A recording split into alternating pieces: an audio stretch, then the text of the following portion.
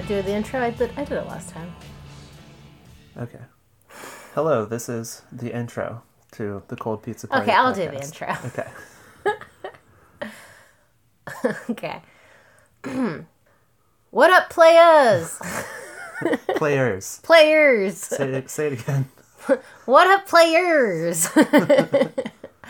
Welcome to the Cold Pizza Party podcast. My name's Lubitsa. And I'm Adam. And this is a podcast where we talk about politics and TV. Our politics are leftist. Our tastes in TV are pretty trashy. We've been watching a lot of YouTube videos lately, hence our new, more exciting intro of the What Up Players with the ER emphasized, as we've seen is done on the old YouTube. Yeah, so we have another podcast. I feel like they say it more like, to do. What up, players? Oh, that's true. Well, no, but if you're going to be like a top YouTuber, you have to be like amped up, man, like out of your mind, like for no discernible reason. Like you're just so excited the entire time. You have to be as high energy as possible. Mm-hmm. And our podcast is like yeah. Our podcast is extremely low energy. Like our song is low energy. Whenever we start, it's very low energy. Towards the end, nice. We get excited and we build up some energy. Or we get angry. I always think like, oh, it's too bad that this is like an hour and 20 minutes and we only got really excited or angry like 20 minutes out from the end. Yeah. So like no one's going to hear this part. But yeah, we tend to start off pretty low energy. Although, you know what? I feel like just doing that made this a higher energy start than usual. So maybe we should start our podcast that way. So with our high energy intro out of the way, let's get straight into our recommendations. Sure. So I have two recommendations. My first recommendation, to buy the La Roche-Posay thermal spring water spray and put it in your fridge and then mist your face throughout the day with cold, moisturizing, wonderful spray. It's incredible, and if you live in Texas and you're hot as balls, it's a really nice feeling every so often. But if you don't want to go out and buy shit, I would recommend the YouTube channels that we've been watching lately of people making fun of these high-energy YouTubers. So there's a guy named Eddie Burback. There's a guy named Drew Goodman, or Gooden. Gooden, I think. I guess I should have looked this up. And there's a guy named Danny Gonzalez. That's another thing about our podcast. We're low energy. We don't look things up. We don't have anything prepared in front of us. Yeah, well, we're in the South in, like, the dead heat of summer. So, like, you know, give us a break. I'm shirtless like a good Instagrammer. Yeah. Yeah. So we've been checking out these channels. I don't know. I feel like a lot of times we have been like, what do people watch on YouTube? How do people spend any time, like, really watching YouTube? And, like, there are good, like, channels. Like, obviously, you know about ContraPoints and stuff like that. They're good, like, political channels. But, like, that's the only really good one, though. Yeah. That we've seen. Yeah, but, like, in general, like, we were like, how do people spend, like, hours on here, you know? The H. Bomber Guy videos about, like, Sherlock are really good. That's a good way to spend, like, 90 minutes. Yeah, that video is crazy long, but it's really quite how good. How bad Stephen Moffat sucks. Yeah, that's a great one. There's a little side recommendation for you. Yeah. But, yeah, so basically these guys are, I guess they're, like, in a little friendship circle. And they all make different types of videos, but essentially, like, commentary videos and observations. Some of them got started on Vine, I guess. Yeah. And they're, like, actually really funny, and we've, like, been enjoying watching them. And they mostly do deep dives into different internet content. Yeah. That sucks. Yeah. Which is really pretty entertaining to watch. And also, like, I don't know, obviously, it's really irritating to see, like, really high-energy YouTubers like Jake Paul and those Gang 10 people. Team 10, I think. Team 10. Low gang, Team 10. I gotta get it right. Clearly, I'm a lot older than the intended demographic. You are not going to be able to pass for a 15-year-old girl. No. But it's, like, really irritating to see those people. So it's really cool to see that there are other people on YouTube that are actually, like, thoughtful and creative and want to be funny, but are also, like, genuine people, you know? Yeah. Who are just, like, not trying to put on like a face for, you know, YouTube or whatever. Yeah. So, yeah, they seem pretty chill and pretty funny, and I'd say go check them out. Cool. So my recommendation, is it time for my recommendation? I feel a little nervous about talking today for some reason. Why? When we first started doing the podcast, I had a hard time getting motivated to do it and talking on mic and stuff. Yeah. And I just got a flash of that again for some reason. Huh. Hasn't happened lately, but... Oh, is it because you're just dying of heat stroke? It might be. So my recommendation is in fact Woe He Lit. It's a new, lit mag, literary mag, internet-based, and everything in there is good, which I don't think has happened to me in a long time, that I've read some issue of a mag on the internet and thought every piece was good. And it's, I'll put a link in the description, but it's spelled Wohe. I think you can Google that and find it, like a, adult human in the current year. You can use Google to find stuff, and yeah. It's really good. It's edited by Jessie Knowles, who has written some of my favorite poetry that I've read in the last year. Everything that she writes is direct, straightforward, weird, fun, easy to read without being bland or boring. And every piece in this journal is like that too. There's also fiction that's actually really good. I don't remember the fiction editor's name, but... So yeah, that's my recommendation. Cool. Check it out, it's good. Cool, thanks for keeping up the high energy that I created. It deserves high energy, I just can't do it. That's to be clear. Yeah. Okay, so let's talk about this thing I wanted to tell you about.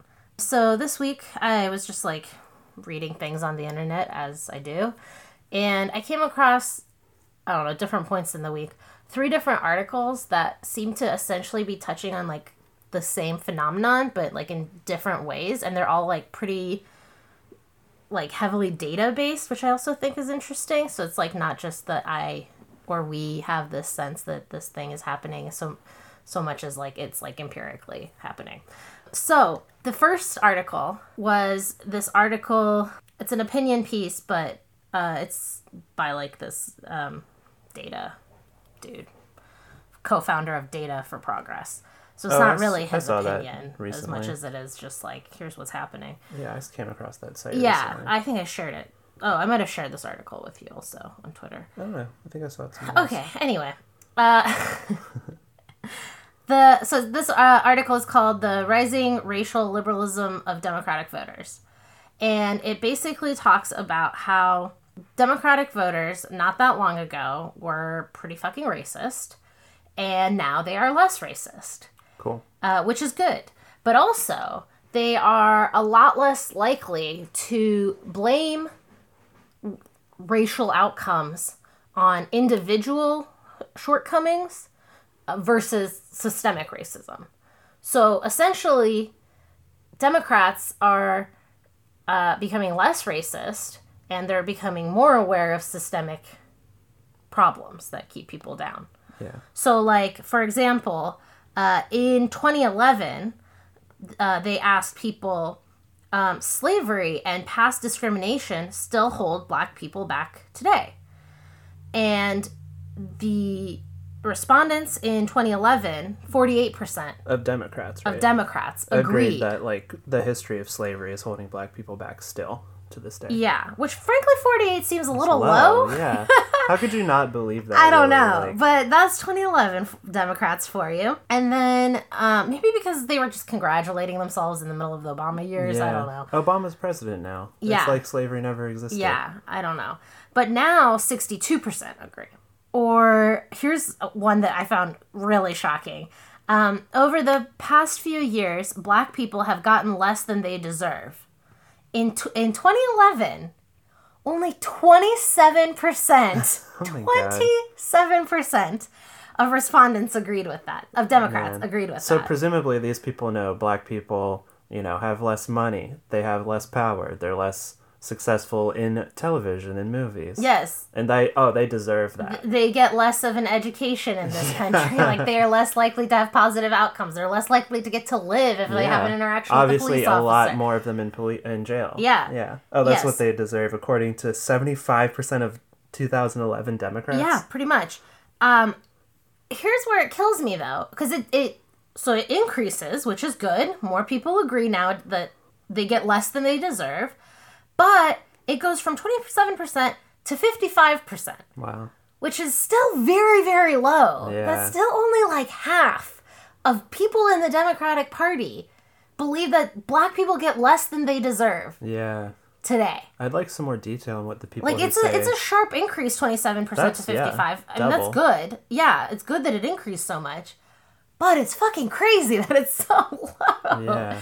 I guess you have to assume people aren't thinking about this stuff for it to change that fast. And, like, you know, since 2014, we've just talked more about race. Yeah, yeah. And that's what the article talks about. And it talks about how, like, people have had to, like, already start paying the price politically for essentially not being as, woke, I guess, you know? Yeah, I guess so. So that's good. Okay, so there's that article. I don't want to spend too much time on any single one of these articles because I want to build to the broader point here. So then we have a different article. This one is also an opinion piece, but with a lot of data. And it's called Centrists Are More Hostile to Democracy, Not Extremists. So basically, he looked at extremely comprehensive studies of people's political leanings. It says, I examined the data from the most recent World Values Survey, 2010 to 2014, the European Values Survey, 2008, two of the most comprehensive studies of public opinion carried out over 100 countries. The survey asked respondents to place themselves on a spectrum from far left to center to right. I then plotted out the proportion of each group's support for key democratic institutions. And what he found is that, in fact, centrists are the least likely to support democracy. Yeah. I saw this going around. I didn't realize it was worldwide. Yeah, he says across Europe and North America, support for democracy is in decline. Oh, so this is the Western world, or? Oh, you're just giving more detail. Yeah, because he looked at some, I guess he looked at somewhere, he looked at Americans, so in America and Europe, overall, support for democracy is declining? in decline, yeah. To explain this trend, conventional wisdom points to the political extremes. Both the far left and the far right are, according to this view, willing to ride roughshod over democratic institutions to achieve radical change. Moderates, by contrast, are assumed to defend liberal democracy, its principles and its institutions. Which, like, if you ever watch, like, Bill Maher or whatever, he loves to position himself. Yeah, he's a liberal, but, you know, he's a reasonable liberal. Mm-hmm. He's not like these crazy left-leaning liberals that don't say the N-word or whatever. Yeah. I don't know, whatever he imagined. Because he's all for free speech and shit. Like, anyway. So it's just funny that that's, like, always been the prevailing wisdom, but the numbers indicate that this isn't the case. As Western democracies descend into dysfunction, no group is immune to the allure of authoritarianism, least of all centrists, who seem to prefer strong and efficient government over messy democratic politics. Yeah, that's not surprising when you hear it and think about it. Yeah. And it says, strong men in the developing world, like Modi, have historically found support in the center. From Brazil and Argentina to Singapore and Indonesia, middle-class moderates have encouraged authoritarian transitions to bring stability and deliver growth. Capitalism, right? Mm-hmm. Could the same thing happen in mature democracies like Britain, France, and the United States? And the answer seems to be yes, based on the data. Yeah. So I thought that was, like, fascinating. Do you have the numbers? Yeah, they're here. I mean, there's a bunch of numbers. What numbers do you want to know about? I don't know. It's all right. I saw a graph that showed that the numbers of centrists who support democracy was like 30 or something, and people on the left, it was like high 60s. People on the right, it was, I don't know, 50 or something. What you're talking about? This chart? Yeah. Yeah, this chart. It says percentage of, this is Americans who support strong man leaders. Not exactly what I was talking about, but basically the same. So the numbers seem to be similar. Percentage of Americans who support strong man leaders. Centrists, 40%. Yeah. 2 out of 5. Pretty fucking high, yeah. Yeah. For the far left, it's 16. Yeah, you know? Of course. But what about Stalin? For the far right, it's 28. And those are the numbers from 2010 to 2014 based on polls. So the centrists are by far higher than either extreme. I think for anybody interested in like the theoretical underpinnings of this, you can check out Corey Robin's less famous book called Fear, where the reactionary mind is about conservatism, fear is about liberalism, and he looks at Hobbes, I think de Tocqueville, Montesquieu, and Hannah Arendt, and looks at how really the like animating drive for their political philosophy is fear of the masses. So each one of them in different ways talks about what you might call republicanism. Well, not Hobbes, but they talk about like I think the traditional centrist view is like you need a strong centralized state to protect individuals. Mm-hmm. So they don't really care about democracy. They're afraid of the masses. Yeah. Yeah. Well, in fact, here's some of the most striking data reflects respondents' views of elections. Support for, quote, free and fair elections drops at the center for every single country in the sample.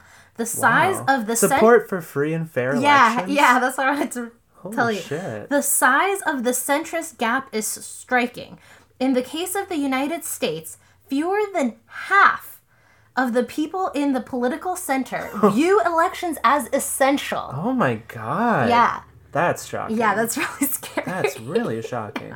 It's really fucking terrifying. It's one thing to fear, like, majoritarian rule. It's another to say, like, we don't value elections. Yeah. They're That's not nuts. necessary. Yeah. Yeah. I don't know if I've mentioned on the podcast, but lately I kind of stalled. I always stall when I start cool books. Me too. Yeah. I've done the same thing. But I started reading Hatred of Democracy. Okay. It might be called Fear of Democracy, but I'm pretty sure it's Hatred of Democracy by Jacques Rancière. Okay. I don't really know anything about him besides this book, but in chapter 2, he's talking about how democracy is the only legitimate form of government because it's the only government that's political. Every other government, you know, let's say dictatorship, what would you call like a religious state? Oh, a theocracy? A theocracy, an oligarchy, or even lately it's been very trendy for some intellectuals to write in like the New York Times essays about how we need an epistemocracy or a technocracy, like ruled by the educated. So even that woman from Africa who's living in Britain or something for a long time was on Bill Maher talking about how we should weight people's votes based on their education level, right? Yeah. That's an epistemocracy. Yeah, that's fucking... All of those seek... Fuck you. That is obviously just going to... Sorry, but that's obviously just going to reproduce inequality. Because who gets to have a piece of paper that says, I went to college, I went to grad school, I went to... Yeah. Well, each one of those different forms of government takes an existing hierarchy and tries to use that to justify the state or government or rule. So whatever hierarchy you want, it could even be the oldest, rule a gerontocracy. Yeah. And we'll just have the oldest people rule. You're just taking a hierarchy that exists elsewhere, calling that like natural or the best hierarchy and trying to port it over to government, this is just right? The way it is. Yeah, but Rancière looks at democracy by going back to Athens. And in Athens, right, they had like a lottery to see who was going to be part of the governor class, right? Mm-hmm. I don't know to what extent, if they had like elections between the senator. This. Yeah, but they had some measure of chance to see who was going to rule. Yeah. And that introduces like the idea of like divine favor for one thing and just luck. Yeah. And he says democracy has this basis that is no basis because there's no reason why these people should rule. Right. They just get to rule. Yeah. And that's how you get politics. Yeah. Because you have to set up some system outside of these other hierarchies to legitimate an actual form of government based on politics. So I'm really convinced about that. Yeah. So I've been thinking lately that I'm actually like, I don't know, maybe pretty strongly committed to democracy. Yeah. Even if I want to, even if socialism or communism or anarchism sounds cool, I feel like all of that has to expand democracy, not constrict it. Yeah, for me absolutely. Personally. I don't know how else you would organize fairly a anarcho-communist society or a socialist society or whatever than without having some measure of I would say a decent measure of democracy, because obviously we've seen how it goes when you go authoritarian. It doesn't look so well, high. you're reproducing like a hierarchy of the strongest for government. Yeah. And I think you can see when you look at it that way how it's doomed to failure, because Yeah, no, You know, I think either we you definitely become need weak to... and then you're delegitimated, or somebody else becomes stronger and they can take over. Yeah. Or best case scenario, in China you win through war and then you become a technocracy. And now like you're only legitimate as long as your rule by technocrats can provide for people. Yeah. Yeah, definitely. I think we need to work to expand democracy as much as possible and strengthen it, obviously. That's why I love like Richard Wolff when he talks about expanding democracy into the workplace. Yes. I think that's a really great way to essentially work towards socialism, but in like a really workable way that I think you could easily get a lot of people on board. Yeah. Anyway. Yeah. Sorry. I don't want to get too sidetracked. That was a digression. No, I mean I think it was good. But I want to keep getting to this last article. So then I was listening to, it's like the Intercept Spoken Word Edition, which is a podcast you can download where they just read you Intercept articles. Cool. I love it because there's so many times I want to read an article, but I also need to do the dishes or whatever. And now I can just have them read cool Intercept articles to me, which is really nice. So this one came on while I was doing something. And I was like, oh my God, I was just reading these other articles now. Party leaders are not strategic geniuses. They just really like moderates, new research finds. So they always tell us we have to go towards the middle to win. Right. Not so much. Which we all, I think, knew and know. And it certainly seems really obvious lately. Like, obviously, like we had primaries here in Texas where the hand-picked Democratic Party faves, like, embarrassingly lost in like but I think on the primaries that have happened recently over and over again, they've lost pretty badly. Obviously Trump won, you know, he did not play to the center. Yeah. But my favorite delegitimization of that argument is that Rahm Emanuel brought blue dogs into the Congress, and then when Obama became president, they just acted like Republicans, so he couldn't get shit done. Yeah. Like, so what's the point? So, a paper in this month's edition of the peer-reviewed Legislative Studies Quarterly analyzed a decade's worth of federal elections, finding that party organizations boost moderate candidates across the board, whether the general election is expected to be competitive or a long shot. In other words, party support for moderates does not appear to be strategic, but sincere. They're not doing this to have a better shot at winning elections. Is basically the conclusion. So they actually have strong incentives to prefer loyalists who can be trusted to implement its party's preferred policies after the nomination, is basically the conclusion. In this case, it talks about how they, even in, like, if the whole point was, oh, well, you know, we have to win in this district, you know, it's more conservative, that's why we got to put moderates, or we're more likely to get swing voters if we put moderates in. You would expect that to be the case. Okay, fine. In competitive districts, maybe you'd want to have more moderate candidates. But then they look at, like, an example here of a candidate running in Berkeley in California, where they say, like, a communist is more likely to win than a Republican. So there's no reason for them not to go as far left, or to allow someone who wants to go as far left to go as far left. There's no reason for them to get involved at all, to expend any energy or resources at all in the primary. True.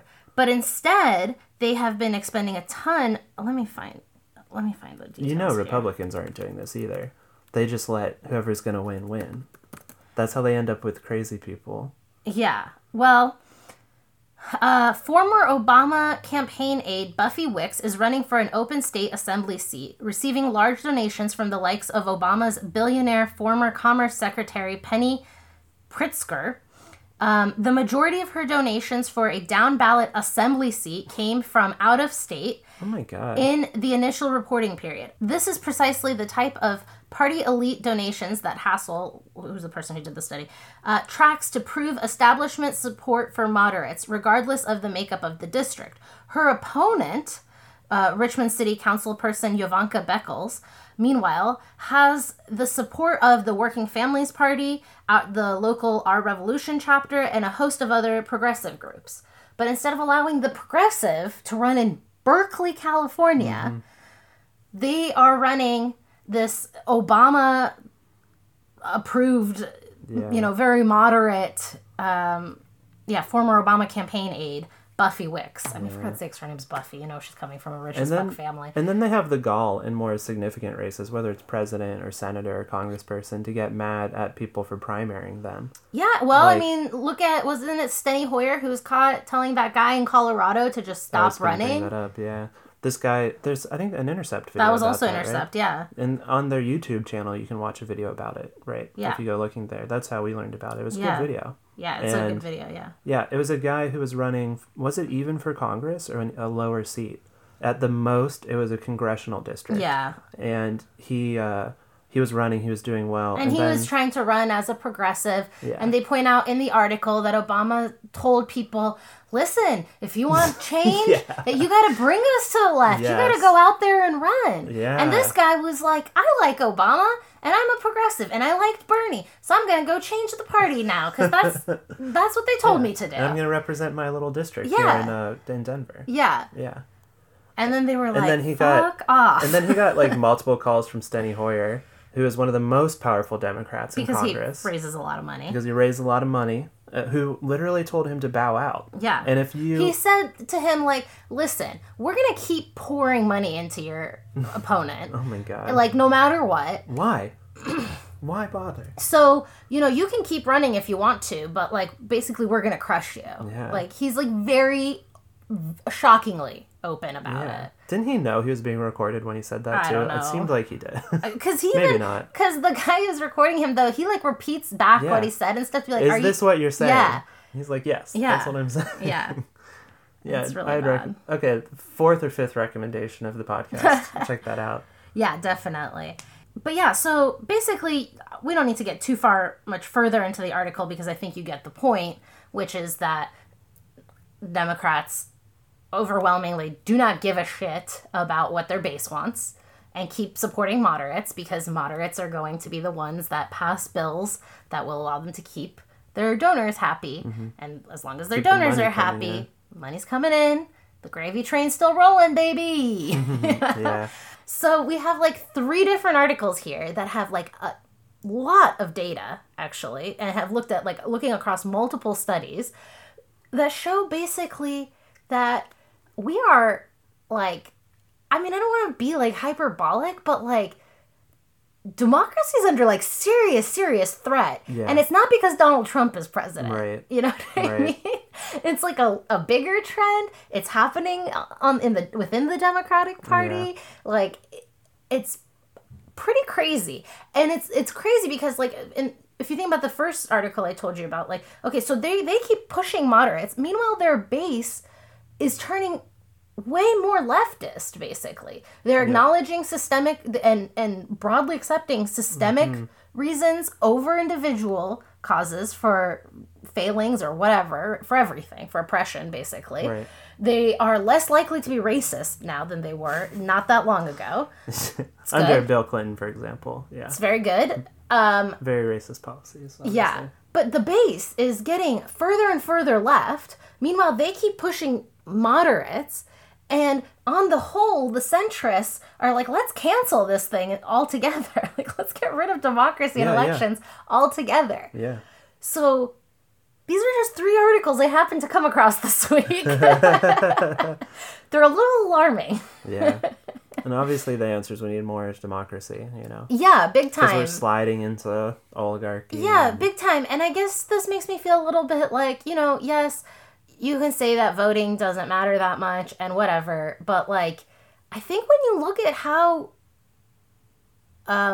it seems like there's like concerted effort to capture and get rid of democracy, and at minimum that democracy is under threat by those people who are most comfortable, like, because I assume if you're a centrist, you're not in either extreme. That means you don't think things need to change that much. Pretty happy with the status quo. So and obviously the Democrats that are already in power that are pushing moderates are fine with the status quo. Nancy Pelosi was just out here the other day, asked about, what do you think about, I think it was about like people kneeling. And she said, like, I didn't hear about this. Yeah, she was asked, like, something about how do you feel. Like, she was doing another CNN town hall meeting, like the last time when she said, oh, we're just capitalists, deal with it. Just stop talking. I know. So she's out here again, and someone asked her, I guess, about the NFL protests, And she said, I love the national anthem. I'm from Baltimore. That's where it was written during the War of 1812.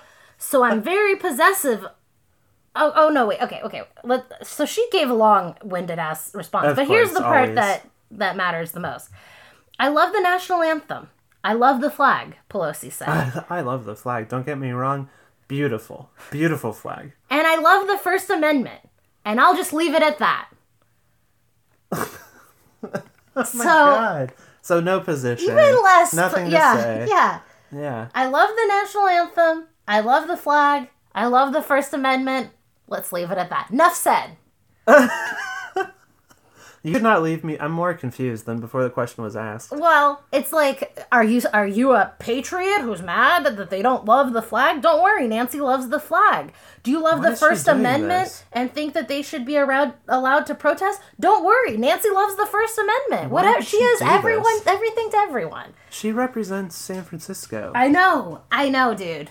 I know.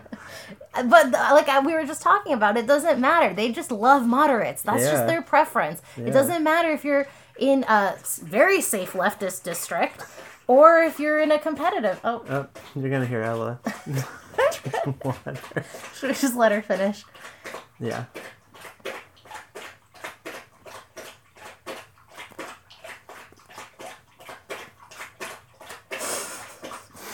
Very thirsty. Very thirsty dog. It's so long. She's just gonna drink the whole thing. Good girl. Good job. You got all that water. I don't really remember what the fuck we were talking about. Nancy Pelosi. Yeah, but so Nancy's happy to basically mold herself to be everything to everyone. Doesn't matter whether she's in the most leftist district, like, San Francisco. Yeah. Well, it's not. I mean, there's a lot of rich fucks there, too, but whatever. Left liberal district. Yeah, exactly. Yeah. Or if she's in, a more competitive district, she is a moderate because, as we saw, that's their preference. That's who they want to be. That's why, it's always funny when people are sort of, acting like Democrats are the resistance or they're going to do something to change anything, because they're not. That's not who they are. Yeah, it's true. I always do really give credit to, I mean, I don't agree with him on lots of things, but Cenk from the Young Turks has this great analysis where he says Democrats are losers because that's what they're there for. And they're there to lose. And not just to lose, but they're there to be gatekeepers to keep liberals from winning. Or leftists, I would say in our case, from winning, right? Yeah. Because donors need basically gatekeepers to keep us from implementing any type of reform that would slow down their production. Yeah.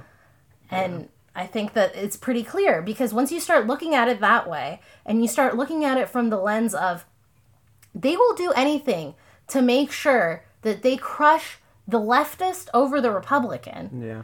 You start to see why they lose over and over again. And I'll be listening to other podcasts where people are pretty smart and they're talking and they're doing some good analysis, and then they're frustrated. Why aren't the Democrats listening to their base? Why are they running former Marine or whatever conservative they found to run as a Democrat? Yeah. And the answer is because that's what they're there for. That's what they're paid to do. I guess you have to conclude that. Once you start looking through that lens, just apply it. Next time you see a situation where this doesn't make any fucking sense, why don't they want to win? Then you look at it through this lens and you'll realize, oh no, it makes perfect sense. This is what benefits their donors. They could be a much stronger party. For sure. That's what they wanted. It's interesting because they're not even seeking their own power the way we assume politicians are No, that's what I'm saying. That's the big con. They're not even acting in their own self-interest. That's the big con, because we think, they want to win, they're just incompetent, right, or they don't seem to get it. That's what I used to think. Especially during the Bush years, I used to think, they just don't know that there are a lot of people who are really strongly leftist or anti-war or hate Bush. I felt that way because I felt this mentality coming from Bush and his Republicans is corrupting the whole culture. Totally, and especially back then when it was saying liberal was a dirty word. You had to be a patriot. We couldn't, our disagreements stop at the nation's waters or whatever. Yeah. All that shit. So I was like, oh, they just don't get it. Like, they could be such a stronger party. They could win for generations if they just realized who their base is. Yeah. But they know who their base is. And if they didn't, we have now Twitter and Facebook and all these different ways to very directly communicate with them. It's not like before where it was like, well, maybe they only hear their donors. No, they can hear us very directly. Well, and also we're voting that way. Also, Bernie almost won the fucking... Even more so than voting, like, every poll on every issue, goes in the Democrats' favor.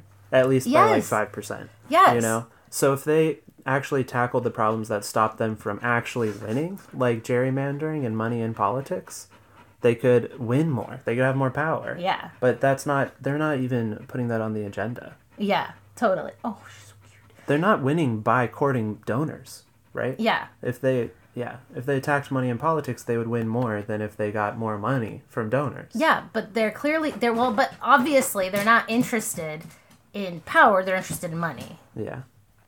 I mean, as evidenced by their actions. I guess.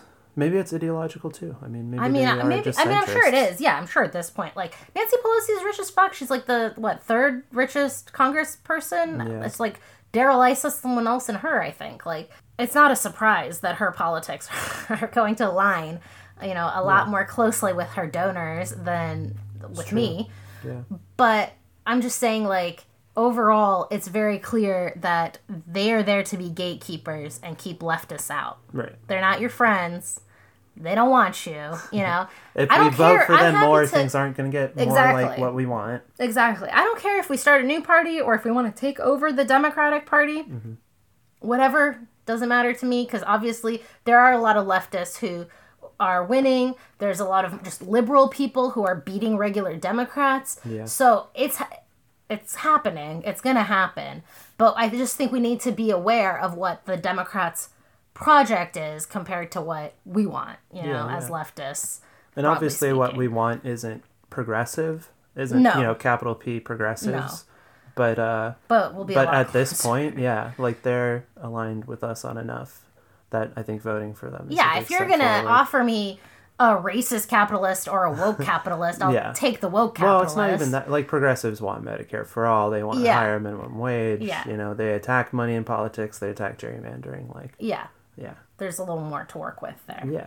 And there's also hope to push them further left, I think. Mm-hmm. And I think it's easy to imagine the Democratic Party becoming the progressive party. Yeah. Like, it really is. Yeah. I think it's easy to imagine someone like Ro Khanna or whatever. Like, imagine if you primaried him further from the left, you could get him to go pretty far left because of his own beliefs. Yeah. And because he wants to win, right? Like, so, if we had more people like him that are generally the Democratic Party, it'd be easier to keep pulling them left, Yeah. But that's what I wanted to tell you about. Our democracy is under threat. And normally when people say that, I think it's really stupid and hyperbolic. But I don't know. Reading these articles made me feel a little, ooh. Yeah, well, when you see that it's under threat from centrists. Yeah. Yeah, that makes it seem a lot scarier. Yeah, exactly. Because those are the people with power. Yeah. Most people are not happy with how America is. So if you are, there's a good chance, you got some power, you got some money, and that means you can enact your will, and you have the freedom to do what you want a lot more easily in this country. Yeah. The more money, the more freedom. That's true. That's when I was younger, I used to not understand why people wanted money so much. Like, I really did not get it, especially when you're younger, like in high school, and you don't really have a sense of what money is because, like, your parents are taking care of your needs. And it's almost like a talking point from our culture that, like, money is not the most important thing in the world. Yeah.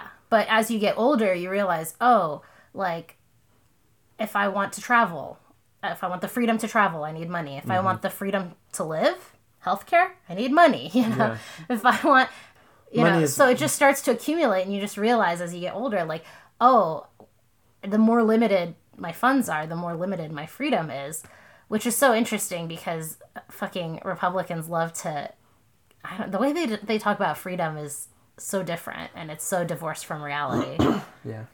A quick mention that's sort of related, especially to this that we're saying this instant, is Megan Day has a good article in Jacobin about the myth of the temporarily embarrassed millionaire. I did see that. Yeah. I think I even started to read it, but I must have stopped. So that's like a finished famous Fitzgerald quote. Right. I guess he was probably talking to Europeans, and he's like, look, the problem with America is even the working class, people think that one day they can be a millionaire. Yeah. It's a country of temporarily embarrassed millionaires. Yeah. And polling doesn't bear that out. Right. A majority of people, regardless of party, think that we should help the poor. Yeah. They don't, I think it said that they don't blame the poor for being poor. And a large majority, don't think we should have social programs that benefit the rich. Yeah. So that turns out to just be a complete myth. Yeah, and it's also just the economic reality is just getting more real. So True. I read this article, shout out to Mike for sharing it with me, on The Atlantic called the rise of, or the new aristocrats, or the rise of the new aristocrats, something like that. Yeah, I gotta read that one. Yeah, it was really good. It's pretty long, but I think it's pretty well worth reading. And apparently there's a rebuttal in Slate, but I haven't read that yet. Oh, awesome. We should do more Slate content. I know, we really used to should consume a lot of Slate I know. content back in 2012 before. Yeah, kind of right after we left college, and we didn't know exactly where to find shit to read that we wanted thought to we're read. adults, we want to hear interesting stuff. Yeah. And then it became immediately disillusioned, but just kept listening anyway because we didn't know what else was out there. Yeah, well, there wasn't a lot of other stuff out. Yeah. That's part of why we started making our own podcast, was because we were like, fuck these podcasts. But what's the article about? Oh, so the article is about this class of what he calls the 9.99%, who I think to be a member of the class, you have to have at least $1 million in net worth. And then I think their median was 2.5, 2.8, I don't know, something like that. So pretty high. Yeah. And he said that, I think he said, in the 80s, to join that class, you would have to get 6 times what your parents earned to end up in that class. So that was the 80s. Today, it's 12 times. Wow. So it doubled. The amount that you have to raise your wealth from the middle class to enter the top 10%, just to enter, is now 12 times what it used, double what it used to be, 12 times what the income of your parents was, basically, in the middle class. Which is impossible. Yeah. That's impossible. Unless you invent something, or you become the coupon cabin king, or I was watching The Real Housewives of New York City, and one of them has a boyfriend who, she used to be this socialite heiress, and now she's dating a guy who has a Coupon King website where he has those coupon codes that you enter. Yeah. And He's that's made him Retail a Me Not fucking, or whatever. but it's coupon cabin, or it's some knockoff Retail Me Not. Anyway, that made him a fucking millionaire. Yeah. Okay, you have to do something really stupid like that. You have to be a daily vlogger. You have to be a god tier vlogger. Yeah. You have to be Jake Paul or something. You have to literally become an empty shell of a human being to get 12 times what your parents earned. Yeah. So it's just not realistic to even imagine yourself as a temporary embarrassed millionaire anymore, because True. for most of us, you just look at how big that gap is between you and them, and it's that's not something I could ever reasonably aspire to. There's no way people actually felt that way when Fitzgerald I said know, it either. I agree. I'm just saying. The tail end of the robber baron era. I agree. Yeah. I'm just saying it's even less likely, than it But that's used to another, be. I guess maybe not compared to I the guess robber I thought baron that era. tied in because even Democratic centrists want us to believe the rhetoric of well, we have to cut taxes or we're not going to grow jobs, Yeah. Oh, we can't tax the rich because that will cause problems for everybody else. Yeah, we can't pay minimum wage. Yeah. But Remember nobody Hillary believes was this. well, maybe we could do it in some places, but we can't do it everywhere. People in Ohio don't need $15 an hour. It's so fuck awful. off. Fuck off. You're just bad at what you're doing. And you're not even... Yeah. But, I know, and you're appealing... Ohio's a swing state. You know what I mean?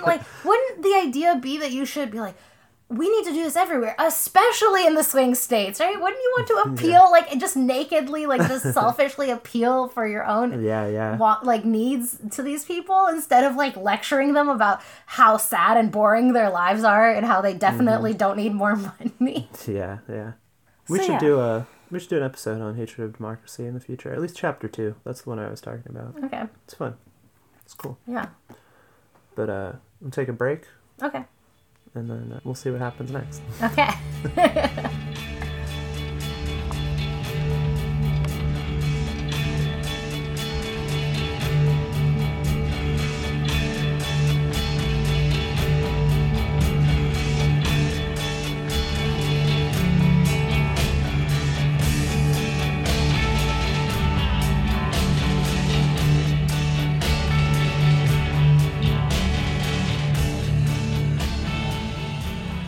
Okay, we're back.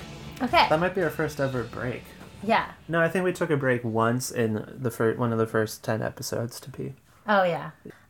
Okay, so there was one other thing I wanted to tell you about, which is TV related, because obviously we just do politics. Not that I feel the need to do politics on TV every episode, but whatever. So I watched this show called Made in Chelsea. We used to both watch it, but Adam dropped off, which is fair. Good. It's not good. I don't know why I still watch it, except, I don't know. I guess that happens. I mean, yeah. Sometimes you get habituated to the rhythms of a TV show. Yeah. That's what appeals to you. Yeah. I mean, it's supposed to be a reality TV show. It's not real at all. It's obviously fake very scripted. It's very like The Hills. I have another recommendation all of a sudden. Okay. Who's that podcaster that does the interviews with reality stars? Oh, Kate Casey. Yeah, I wish we had thought of that Reality 4 years Life ago. with Kate Casey. I know. We could have done that. Although I guess she's in LA. I feel like you have to be in LA to do something like she used that. to do PR. But she did like an interview with Heidi from The Hills. Oh, yeah. Which I used to think previously was the most fake reality show. Yeah. But we learned a lot of interesting stuff about The Hills. For her, basically everything was real. Yeah. And she talks a lot about how Lauren tried to force her off the show and stuff. It was really interesting. And how the fact that Lauren came from a rich family and felt entitled and had a dad who would call the producers on her behalf and yell at them, and they were afraid of her rich dad suing them, meant that she had a lot more control over the show, and she basically called it her show. And then I actually listened to another interview with Justin Bobby, who Health fans will, remember, as the bad boy hairdresser that broke Audrina's heart.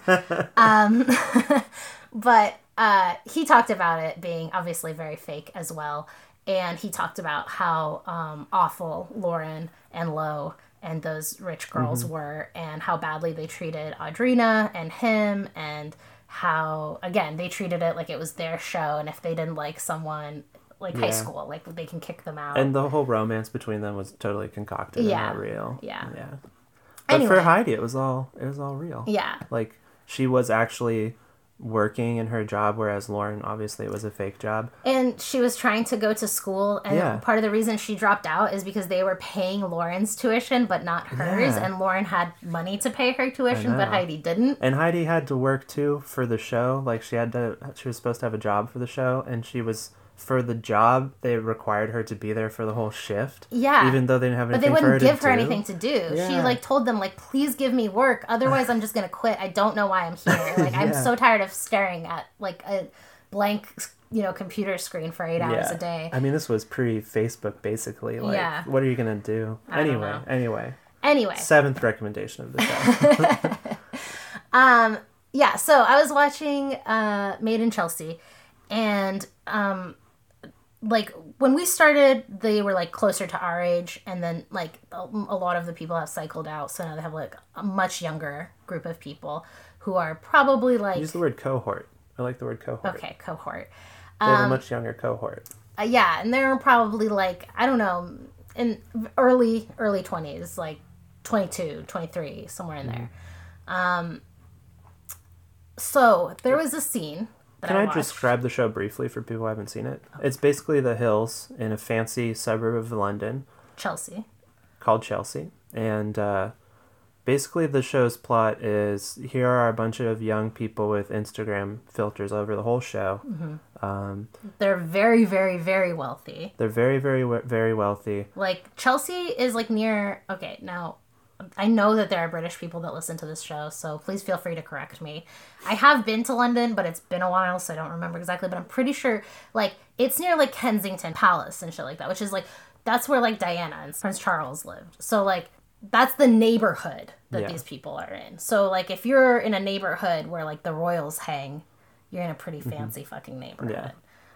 Yeah. And these kids are super uptight about sex and Wildly relationships. Uptight, yeah. It's really weird. Every season is about They don't have, like, a casual hookup culture. No, except that every season is about the boys cheating on their girlfriend. Right. Every season. Which would be solved with a casual hookup culture. Yeah. Because clearly they just want to hook up with girls. But in order to do that, they first have to make them their girlfriend. Yeah. And then they'll hook up with them. And then guess what? Now they want to... Every season. Yeah. There's a rumor going around that you cheated. Yeah. I'm telling you, I didn't cheat. Yeah. I didn't cheat. 6 episodes later, you cheated. Yeah, and every it's like season 10. Yeah. So... Multiple characters per season, usually. Yeah, so this season, there's a new character. His name is Sam Prince. And he had a girlfriend. I forget her fucking name. Let's say Ellie or Emma. They always have some name like they always have a name like Fanny or Millie. Yeah, Sophie. It's always with an E. Binky, obviously. Binky, yes. Famously, Binky, yeah. That's someone who, like, no one expected to ever have to go get a real job. You know what I mean? Like, if you're used to being called Binky, that's like someone, no one thought, like, she's gonna have to go into an interview. I know her real name isn't Binky, but still, like, and introduce herself as, like, hi, I'm please Binky. Call me Binky. Yeah, that's why when we saw someone named Buffy is running, I'm like, she comes from a rich as fuck family, like. All the boys are named Spencer, or they have 2 names. Yeah. Like Jean Paul. Yeah, or Mark Francis. Obviously, yeah. My favorite, one of my favorite tweets, nobody laughed at it. I was like, if I had a one of those display names where you combine 2 names, Mark Francis Fukuyama. Nice. Perfect. Nice. Great. That nobody is a great liked one. It. That's because that's a very niche. Like, people who watch Made in Chelsea have no idea who Francis Fukuyama is. And vice versa. I mean, people who read The End of History are not Made in Chelsea fans, I think. That's why we have a podcast. Yeah, exactly. To meet this non-existent audience. I know, it's true. That's why we're not kidding when we're like, please, tweet us, message us, like, we want to know you. Like, if this appeals to you. Because we need to meet you. Like, we don't have other friends, like, that are this weird. Yeah, you also made, just speaking of niche Twitter jokes, you also made a joke where you said something like, it's a little known fact that Engels, the more Doctrinaire Mark's brother, was a big fan of 10-step Korean beauty regimens. Yeah.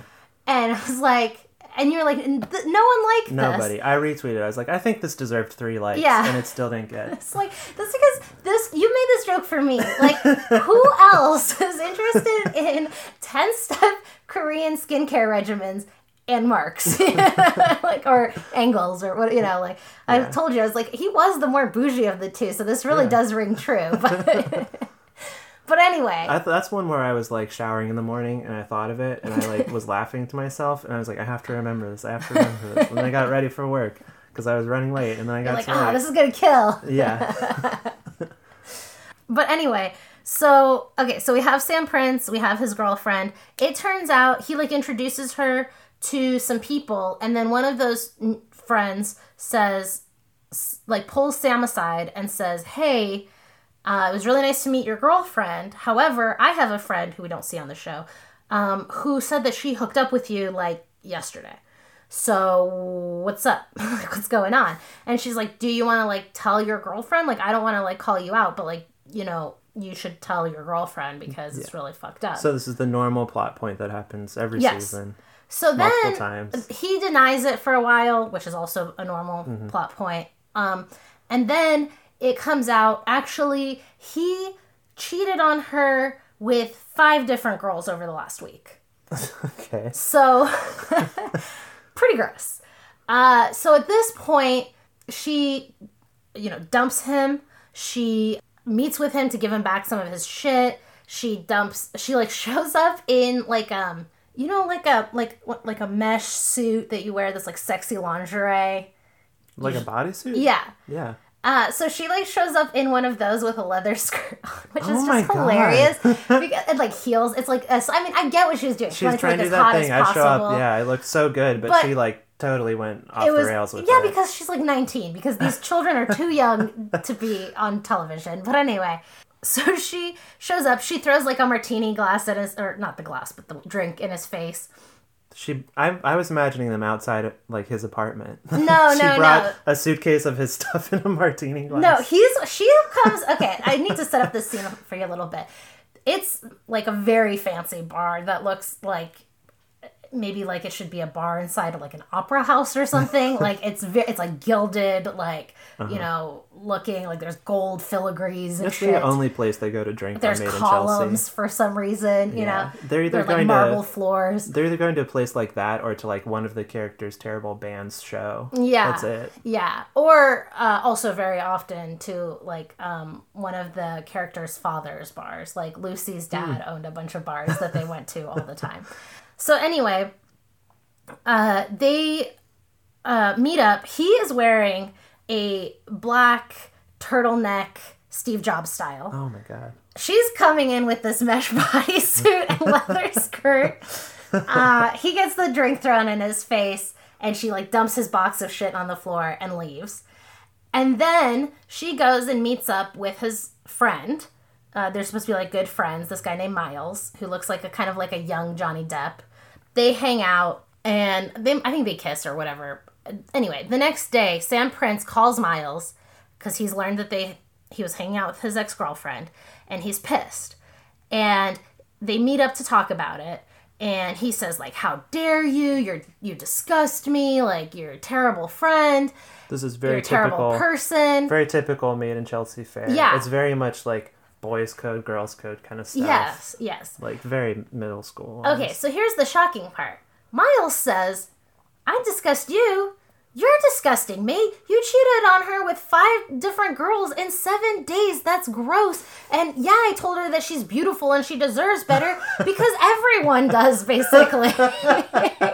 Wow. And it was like full on mind blown, because I have watched 10 seasons of Made in Chelsea where over and over again the answer is, boys be boys. Like, this is just how we do. And the boys always And the stick boys, together. like, congratulate each other on being players and Lie not for being each other. held down Yeah. and lie for each other. And the other guys would normally be like, oh, Miles, you're a snake for trying to get with his girl. But instead, Miles was like, she needed a friend at this moment. I was trying to be there for her. Wow. Like, and it seemed genuine. It wasn't like in like the snaky way. In fact, she later is telling her friends that she kissed him because she like wanted to, but he wasn't like trying to come on to her. And she was like almost like surprised by that. So it was very interesting. That's awesome. Yeah, and I don't know that actually their relationship goes anywhere after this. I'm surprised but it was that like so cool. I'm to surprised see. that it didn't like melt TV sets. I know.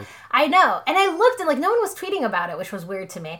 But I was so surprised to see that, oh my gosh, like things are changing. Like a younger guy came in and compared to these old guys that have been there for 10 seasons who think it's really cool to cheat on their girlfriends and totally normal and their girlfriends should stop being so sensitive about it and start being cool girls. To see this guy who was like, yeah, she needed a friend. Yeah, I told her like she deserves better. Yes, I hung out with her because she's really fucking sad right now. And you're and you a didn't jerk. treat her like a human being. Yeah. And to like call his friend out like that, I don't know. It's a small thing. I don't know that this bodes well for Miles in terms of coming back to Made in Chelsea, because he is not creating the drama I think that they're looking for necessarily.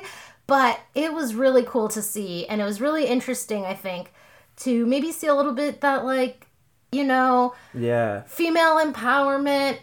Women are people too. This kind Stuff is trickling down to regular old guys. I did remember this halfway through when you were telling it to me, because when you told me that this kid said this, it was so shocking to me. Yeah. It's almost like if on regular show they wandered into the real world one episode and somebody was like, you guys keep doing the same thing over and over. Yeah. Like, Yeah, it It's was like- just really interesting to see this sudden change on the show. yeah, it's like a complete shattering of the format of the show. all Yeah, of a also sudden. because like they ignore politics. Like Yeah. as far as they're concerned, like elections don't happen. Any major event that you could imagine in the world that's happened in the last 10 years is absent of Made in Chelsea. It's like how Friends like never acknowledged that like 9/11 happened, Right, you know? yeah. So it was really strange to suddenly basically see like, well, he is influenced by the world around him and the world has changed in the last 10 years and respecting women isn't such a wild and crazy idea, I guess, as it was, you know, to these at least upper class Chelsea men. And he is just looking at his friend like, what the fuck are you talking about? Like, and his friend is clearly much more, he came on the show earlier and has been influenced more acclimated. by these other guys that have been on the show. But yeah, anyway, that was really interesting to me, so I wanted to tell you about it. Yeah. That was where we got excited too, is when we were talking about Made in Chelsea. That's where we got loud and energetic.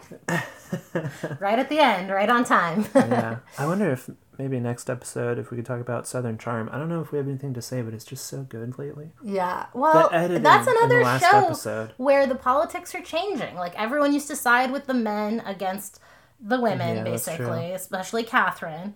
And now it's like girl gang, and they're taking down the old boys club, and they're like sticking together. It's like the politics around us are changing the storylines on these reality shows. I guess so. Yeah. I mean, just changing prevailing views, right? Like just how when I was in high school, I would call myself a feminist. I was in a minority. Now everyone's a feminist. And yes, that means no one's a feminist, but I guess it does... To some extent, it does actually touch, trickle down and touch people that wouldn't have otherwise heard of it. I think especially on Southern Charm, because, like, you watch What Happens Live, so you get to see them, in real time, like, talking and responding to themselves on TV. And it's, like, very clearly this show has made contact with the real world because it's happening close to real time. And they're getting feedback on themselves and their performance. So, like, I think if it wasn't for that, Craig probably would not still have a sewing machine and sort of half-assedly use it. Like, right. I think he probably got a lot of feedback from the real world that, like, oh, that's a cool thing to do. That's cool that you're doing that, which is true. Because no one on the show supports it. Yeah. Because they Catherine live in such tries a retrograde to, but state. you can tell she's like, so, are you just going to keep making pillowcases? Yeah, I mean, she would probably support him if he was better at it. Well, but he seems to not be advancing in his skill set. Yeah, you can just tell she's trying to, like, ask if he's going to start making anything other than square pillowcases without, like, hurting his feelings. But he's, like, really oblivious to it. He's like, no, it just makes me feel real good. Okay, that's the end. All right. I love you. Thanks for being here. Have a good day. Check Libitza out on Drive Twitter. Safe. Thank you for being... Yeah. Oh yeah, we never plug our Twitters. Yes, at Cold Pizza Party is mine, and Adam is at Bone Camaro. Yeah. You can check us out on iTunes and leave a rating. Yeah, a review. You don't have to do any of that stuff, but it's there. We're not those people that recorded one episode of a podcast and immediately started a Patreon before we even got like an episode out that didn't have giant gaps in the audio. Yeah, I really can't. I mean, I'm so happy to see so many podcasts. Like, I'm definitely not one of those people like leftist podcasts. We're cool. Yeah, we're like before the trend, so like we're better. No, I consume podcasts. I need more podcasts. Yeah. I'm happy to have podcasts. We live and breathe podcasts. Please, it's our life. If you make a podcast, before you start asking for money, please learn how to master your audio, okay? Yeah. Please do not blow my ears out by suddenly getting wildly loud. Yeah. And then getting so quiet, I have to turn it up. But then after I turn it up for a while, you suddenly get loud again. And my ears are like bleeding. Please do not have different speakers at different volumes. Yeah, different people at different levels. Yeah. Just please work that shit out. If you don't know how to work it out, contact us. We will help you. Adam makes noise. Like, he knows how to use Audacity very well. He will help you. Like, please. Like, just don't...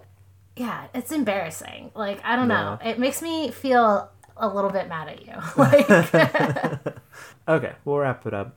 Okay. All right. Thanks for listening. Nice. You picked the music this time. What are you going to play? I'll play an old Chance song. Okay, cool. I don't know which one yet. Yeah.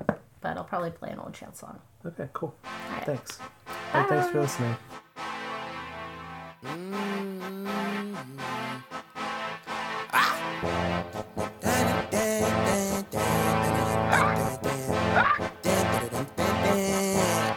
rap. Now you talk to on the phone again. Leaving the ham on the road again. So bitch, let's fuck so I can smoke again. I gotta smoke again. I got shit to do. Now you talk to on the phone again. Leaving the ham on the road again. So bitch, let's fuck so I can smoke again. I gotta smoke again. I got shit to do. Now Who's smoking in my car?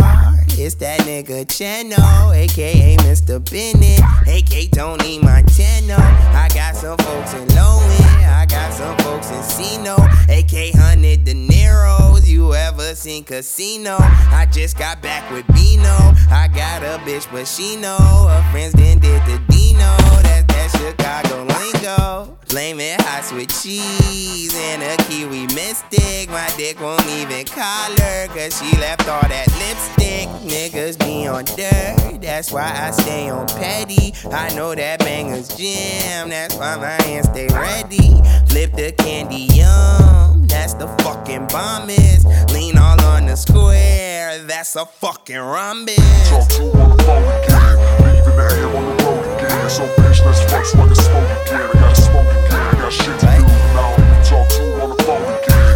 Leaving the ham on the road again. So bitch, let's fuck so I can smoke again. I gotta smoke again. I got shit to do. Now you talk to on the phone again.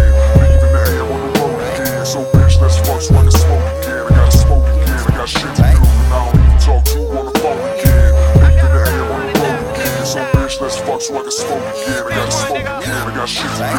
Now Who's sneaking in the club? That's that youngster rapper. Unsaran wrap the purple. Wrap that blunt under after. Smoke all out the window. Cops can eat a dick. If you ain't the hitter, you just might be the lick. Flame on, I'm yo bitch's rank tone. She like when I raps, but bad on when I sing songs. Gon' Drake, but I get my tray on.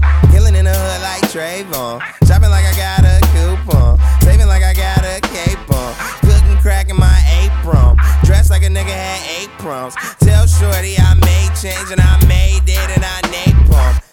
Trippy shit to watch. Drugs while on the clock. Acid on the face. That's a work of art. talk to on the phone again. Leaving the ham on the road again. So bitch, let's fuck so I can smoke again. I gotta smoke again. I got shit to do. Now you talk to on the phone again. Leaving the ham on the road again. So bitch, let's fuck so I can smoke again. I gotta smoke again. I got shit to do. Now you talk to on the phone again. Leaving the ham on the road again. So bitch, let's fuck so I can smoke again. I gotta smoke again. I got shit to do. Now you talk to on the phone again. Leaving the ham on the road again. So bitch, let's fuck so I can smoke again. I gotta smoke again. I got shit to do. Now Solo, ho, twerk something. Throw it back like you trying to hurt something. I'm so deaf, I ain't never heard nothing. My name Herb, take herb, smoke herb. Say what? How about you? No dat, but I'll take a pound or two. No doubt, like Winston Stefani's group. Look, let me put my mouth where you potty, boo. Ah! I get that? Yeah, them niggas piss, need potty train. They movement shit, that's a potty train. She ain't left yet, but she probably came. We kicked it, then I scored. Soccer game. Yeah. She was a phony goalie. I got great aim, no, don't insult me. I'll give it to you straight, this is what she told me. My name's Solo, cause I'm the one and only. Solo. She only got you as a nigga on the side. That's a nigga on the side of a side bitch. Hey. Man, we got out of Dodge like them Dukes of Hazzard. Music and tabs of Lucy. Take your chance with this rapper. now you talk to on the phone again. Leaving the ham on the road again. So bitch, let's fuck so I can smoke again. I gotta smoke again. I got shit to do. Now you talk to on the phone again. Leaving the ham on the road again. So bitch, let's fuck so I can smoke again. I gotta smoke again. I got shit to do. Now you talk to on the phone again. Leaving the ham on the road again. So bitch, let's fuck so I can smoke again. I gotta smoke again. I got shit to do. Now you talk to on the phone again. Leaving the ham on the road again. So bitch, let's fuck so I can smoke again. I gotta smoke again. I got shit to do. Now